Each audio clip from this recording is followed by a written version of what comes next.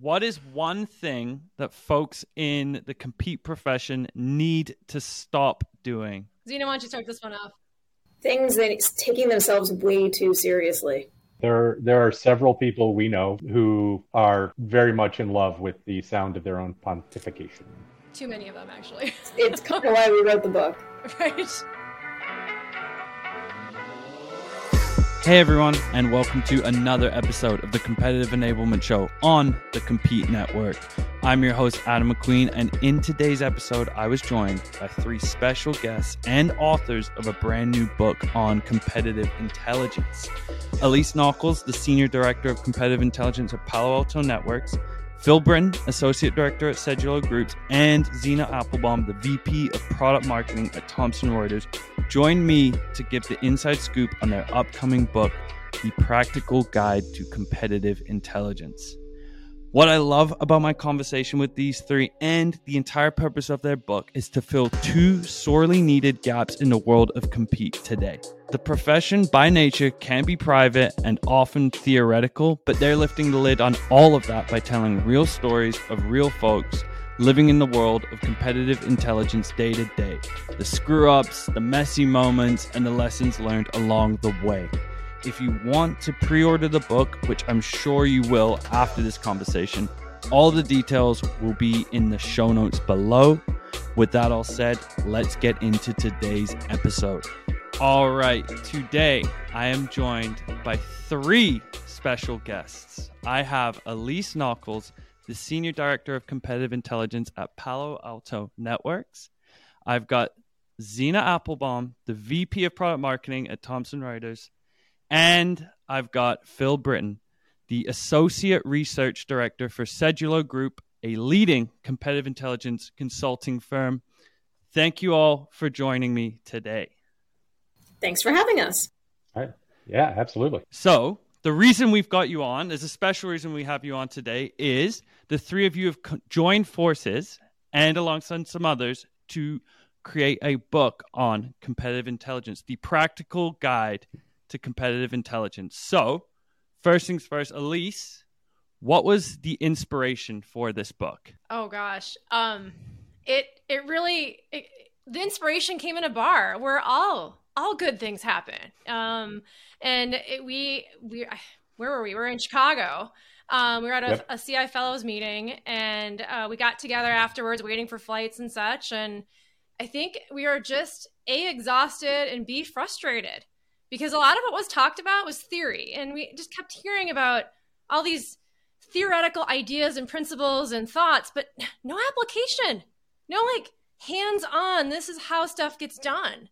And that's where we just started kind of chatting about, where is that book? Where is that resource for some of the newer, people coming into this profession? And more rounds came, more conversation, and we came back down to it saying, dude, we need to make a book. The three of us, we got to get a book together. And that was really the start of it. And I think we quickly realized about 5 seconds later, we can't write the whole thing. We need to go tap our friends. And that's really, I think, the very beginnings of this entire process. Did I miss anything, guys? No, it's totally cliche, but it was literally on the back of a napkin. Yeah. We started sketching who did we know who could hit various topics. So as we were talking, it was, we totally need to talk about this. We should absolutely cover this. Who can we beg, borrow, and steal from in order to make that happen? And for listeners out there as well, you can pre-order the book. You can get on the wait list. All of the information will be in the show notes of this episode. So make sure that you get your name on that list as it comes out. Who's the book for? And why should someone in CI read this book? I'll start with that one. So we put right in the foreword that this book is for somebody who probably fell into competitive intelligence. It's almost a running joke in the field that nobody actually went to college for this, and everybody just kind of woke up one day and said, except one of our authors did, but or maybe two. But for the most part, it's you wake up one morning and then you discover you've actually been doing competitive intelligence, but you didn't even know what it was. And this book is kind of for those folks. This book is for the people who are doing it, working for a company, trying to make a difference, trying to keep their job. We joke that it should have been subtitled "How to Do Your Job and Not Get Fired." And it's also the antidote to a lot of the stuff you hear if you go to competitive intelligence conferences, where people, say, oh, if you're not, addressing the C-suite every week, you're failing. Oh, if you're not doing X, Y, or Z, you're doing it wrong. Oh, you absolutely need to generate an ROI. You know what? I can't even spell ROI, so I wouldn't worry about it. It's how to make a difference. Alysse, do you have any follow-up on that one too? I know that you're passionate about that, the theoretical, so to speak. I saw I think eye rolls amongst all of us when you mentioned the theory and the theoretical sessions that you go to sometimes at conferences, where there was a lot of hot air said, but maybe not necessarily tangible takeaways or things that you can actually apply yourself. Yeah, I think the area I get really frustrated is in high tech. There's an element of strategic intelligence that needs to happen. But what really irritates me about the learnings and then what people are preaching in CI, most people are preaching in CI, is you have to be strategic, you have to be talking to the C-suite. Well, most of what we're doing in my job, daily job, is tactical. It's like literally knife fights. How do we win business today? And I've said this for decades. If you don't actually win business today, your 5-year strategy doesn't mean crap, because you might not be in existence in 5 years. You got to get your ducks in a row in the knife fights in the battlefield today in order to be a contender in the future. And that was really kind of part of that theoretical nonsense. Yes, it's important and applicable, but you got to have both and stop dismissing tactical as being lesser than the other. They're both important. Totally. And honestly, doing one really well gets you buy-in for the other. So you've got to earn trust. Our good friend Craig Fleischer will point to the CIA suggesting that it takes 7 years in an organization to build trust. Most of us are not in our organizations for 7 years. So you have to fast track the building of trust on the tactical level so that you then can be trusted on the strategic level. And you got to be able to do both, and you've got to be able to manage up and manage down. Yeah, tactical to me are the individual Lego bricks, and strategic is what you build out of each individual brick. Mm-hmm.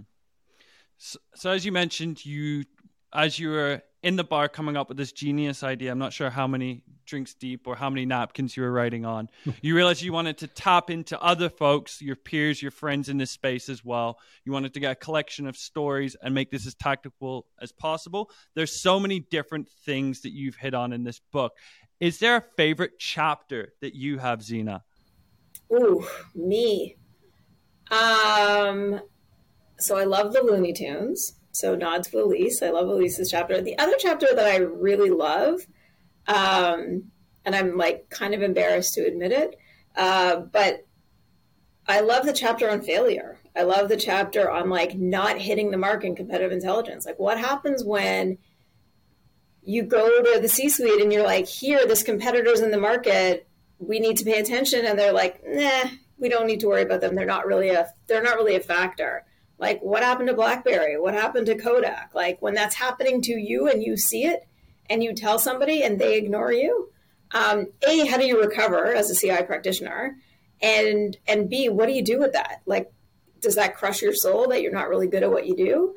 Or do you just say like, they're not really good at listening and you move on? So I think that chapter is it tells some really interesting stories. That must be really difficult to separate sort of the personal emotion that you feel there and separate from like the work that you're doing. Like you've done the work there, but if they're not listening, it's not a failure on your end. Yeah, unless somebody perceives it as such. Right, like you may have shown them all the. I mean, I believe that the chapter is called "Missing Signals." You may have shown them all the signs. They chose to ignore them. You may have documentation of them choosing to ignore them, but 6 months or a year later, you're still fired. Yeah, and there's another chapter that goes along with that about keeping human beings in competitive intelligence. So you can do all your analysis, you can do it all in PowerPoint, but you have to be able to communicate it to humans. So we have a chapter about keeping the humans in CI and another chapter on storytelling. And again, you have to pull all of those aspects together to get people to listen sometimes. Alysse, did you have a favorite chapter on your end? Honestly, I can't pick one because I think that every chapter brings passion and enthusiasm around the certain subject because we cherry picked people based on their experiences and what they've brought to the table and what they're passionate about. And I honestly believe if you are passionate about something, you're going to kick ass at it And there isn't one chapter that stands apart from the next. I think that it's a book for everybody. Everyone will find something that they can gravitate toward and they can learn from. So I know I'm playing the Democratic Switzerland card, but I can't pick sides here.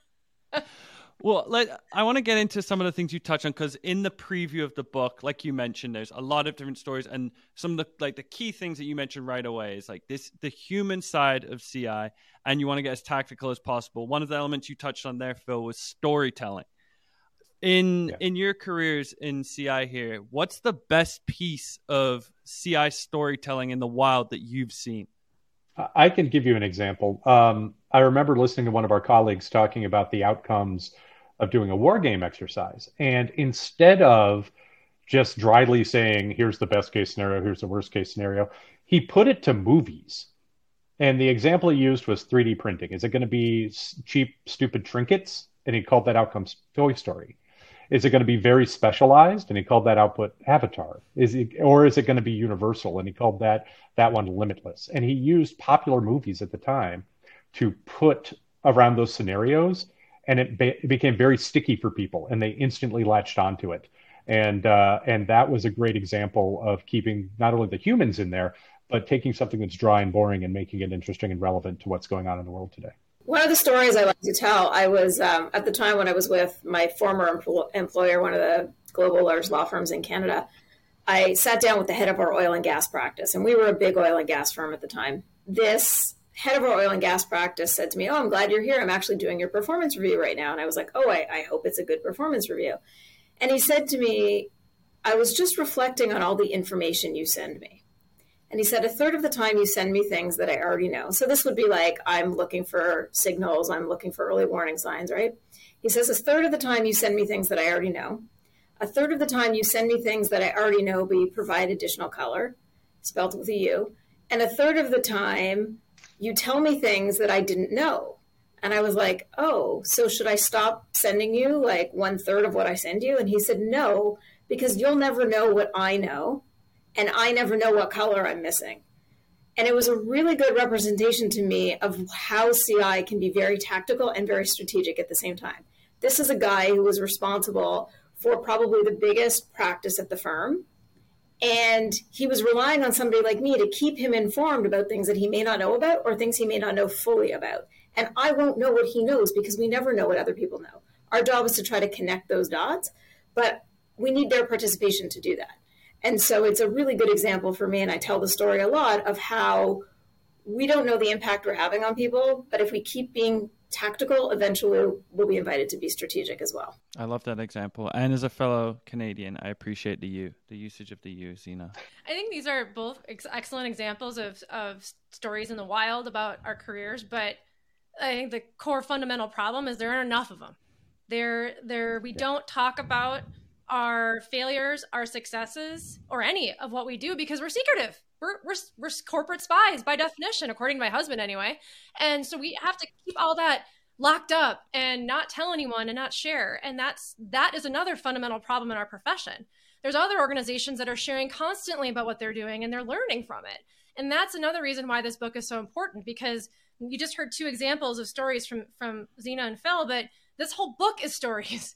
It's literally the life of the authors and what they've experienced. And so you're getting a piece of that from across a variety of different backgrounds. And this is the kind of stuff we need to get out there more, for sure. And if you want to get super meta, there's a chapter on storytelling in the book from one of our great CI friends and fellows, Suki Fuller, as well. So storytelling on storytelling. I know. Personally, that's the one that caught my eye. The storytelling, I mean, there's been a couple when I've interviewed different folks, and I think to Phil's point, it's just the stickiness, right? There's a lot of information that comes in, but if you're able to tell that story in a captivating way and something that just breaks the kind of monotony of the things you hear sometimes at work, even my friend Justin over at High Spot, I remember him just talking about it as if it was the Ballad of Ricky Bobby. Their whole theme is into race car driving. Everyone, he's a F1 head, but just like that, I don't know, that little sprinkling of flavor really does go a long way. There's another part of the book as well. You talk about reporting, a slightly outdated perception maybe of folks in Compete that they're cubbied away. They're doing just, like you mentioned, just strategic work, just hours of research and there's just an 80-page report that gets dropped on the desk. That's obviously not the case anymore, or that may never have been the case. Can you tell me how you or you've seen other folks report their findings in a way that doesn't feel like your audience has to read a novel? Yeah, I'll say you shouldn't just have one report or product. You should have a portfolio of products. Some things don't need the novel. Some things you need the headline and you need to read above the fold in newspaper terms. And other ones you need a complete strategic deep dive. Know your audience, know how they like to consume information, and know that certain people will read everything and every footnote and will question you down to the third decimal place. And other people, you know what, you need to give them a comic strip because that's their mentality, that's their speed, and that's how they absorb information. Yeah, we always added a TLDR, too long didn't read, at the beginning of every weekly report item. So because you've got your smart people, they want to read all of it. And you got your people who are just barely skirting by in their job, and they're going to read the TLDR. But the important thing is you make TLDR fun. You have some, or you make your write-ups in general, assuming your corporate culture tolerates it, have some fun in it. Be sarcastic. Be mean to your competitors. Have some Easter eggs. Make it like kind of fun for people to read your reports. Because if there's content they need to read, like financials, that's so boring. But if you can have some fun with it, people will read it and remember it because they enjoyed reading it. But the TLDRs are really good just to get people to get at least the basics. And then pretty pictures. If you can take a theme, or a subject or an idea and put a picture with it, that's going to just be maybe a little bit easier to remember and more enjoyable to read. So I always encourage my teams to, and you have a theme you want to get across, find some image that will really resonate. And then, just know your audience is different. Every audience is different. You got to have a little bit of everything. There is the guy who will read the 80-page report. So you still have to have it. But for most people, reading is hard. Yeah. And so one of the things, again, to bring it down to the tactical, they're the people who I send a text. Like they ask you a question, that they trust you enough that it's literally a text. There are other people who you do your 2-page memo and you include all your links, if it's electronic, your links to other material they can read, or you can be like other material available upon request, and you list with the other, and there are the people who are going to ask for all the supporting data, all the supporting reports. There was one a lawyer we used to work with where he always asked for the supporting material, and as a rule, we didn't send it because I wanted to get people out of the habit of having to read the supporting material and just trust our team. So we would never send it, but if they asked for it, we would send it. And I would hit send on the email on the report, and we'd count to 10. And within 10 seconds, inevitably, we'd get that. Can I get the full report? Yes. But that's that dude. He just always wanted the full report, and I get it. But there were other people who were fine with the text. So just know your audience. Alysse, to your point about being a little bit spicy or sarcastic, one of the funniest, or one of my favorite examples of that was Nick from over but he was Banana Tag at the time, and what he used to do in his kind of competitive newsletter, his report, he used to like to throw in Glassdoor reviews, scathing Glassdoor reviews of their competitors' work experience. He just used to throw it in right at the end, just a little bit hey, just a reminder. And that one always sticks with me, and it's a great example of that piece. I'm totally stealing that. See what McAfee, we had John McAfee. He was a gold mine for fun things that we could write about and random stuff. So now that he's dead, we're not really sure. That's debatable. We do need material. So Glassdoor, I'm going with it. That's a great idea. Take that one for free. All right, I've got some rapid fire questions about the compete space. Having the three of you on, you guys have been so fun already, and I want to get your takes on some of these before we get out of here. So starting off first, we'll do a round table, around the horn on these ones. We'll start with Phil on this one. What is a previously held belief that you had about competitive intelligence that's now changed? I'll go back to the ROI question. I used to struggle with how to demonstrate that I was adding dollars back to the company. And I have shifted that to the short G.I. Joe, knowing is half the battle. Zena? We don't wear trench coats to work. Perfect. Alysse? I would say that strategery is not the only part of competitive. I used to think that, and I was very wrong. So I say strategery on purpose. Strategery. We'll put it in the vocab. If you woke up tomorrow with 10x the budget dedicated to competitive strategy, where would you invest in it, Alysse? 100% into my team, either if you have extra training, offsites, getting to know each other, getting in person. Just it's the core team. The people you have are your most valuable assets. Phil? People, definitely people. Whether that's more people, better compensated people, or just like Alysse said, taking care of the people. Zena? Yeah, I got to go with them on this one. It's all about the people. I like it. Last one here. What is one thing that folks in the compete profession need to stop doing? Who wants to take Zena, this one? why don't you take this one off? Things that taking themselves way too seriously. 100% on that one. There are several people we know, we won't name names, who are very much in love with the sound of their own pontification. Too many of them, actually. It's kind of why we wrote the book. Right. Yeah, we real quick, I'll tell you an analogy. My old boss, when I like 15 years ago when I worked at Best Buy, he went to one of these conferences and he heard some of these people who just kept droning about stuff. And he's like, it's like the professor in college who had a very wide, very short tie. So we started calling these people the wide tie people. And this book is the antidote to the wide tie. And that's why we decided to write it. If that doesn't make you buy this book, I don't know what will. No wide ties were harmed in the making of this book, I will say.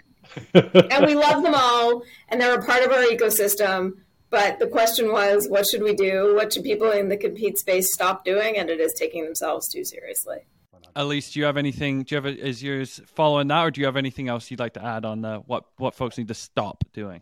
It's kind of in the same theme, but this whole notion that you have to have an army of analysts and you have to be a manager and a director and a VP. I'm sorry, guys. Title doesn't mean crap. The more analysts you have, the more bigger target you have on your back for potential layoffs. So knock it off. You can do a lot with a small team, and your title, as long as you're happy and you're compensated well, stop with the title madness, for God's sake. Done. Off soapbox. More information on the book. Alysse, we were talking just before we hopped on here live. Do you want to give the audience a little update on where they can get the book, when they might be expecting it to come out? Yeah, we've got a little update. It's not hard dates yet, unless Zena and Phil, you got another update. But right now, we are officially hitting printing, I believe, starting next week. So yes. So anyone who's put a pre-order in, thank you very much for that. You should be receiving your book shortly.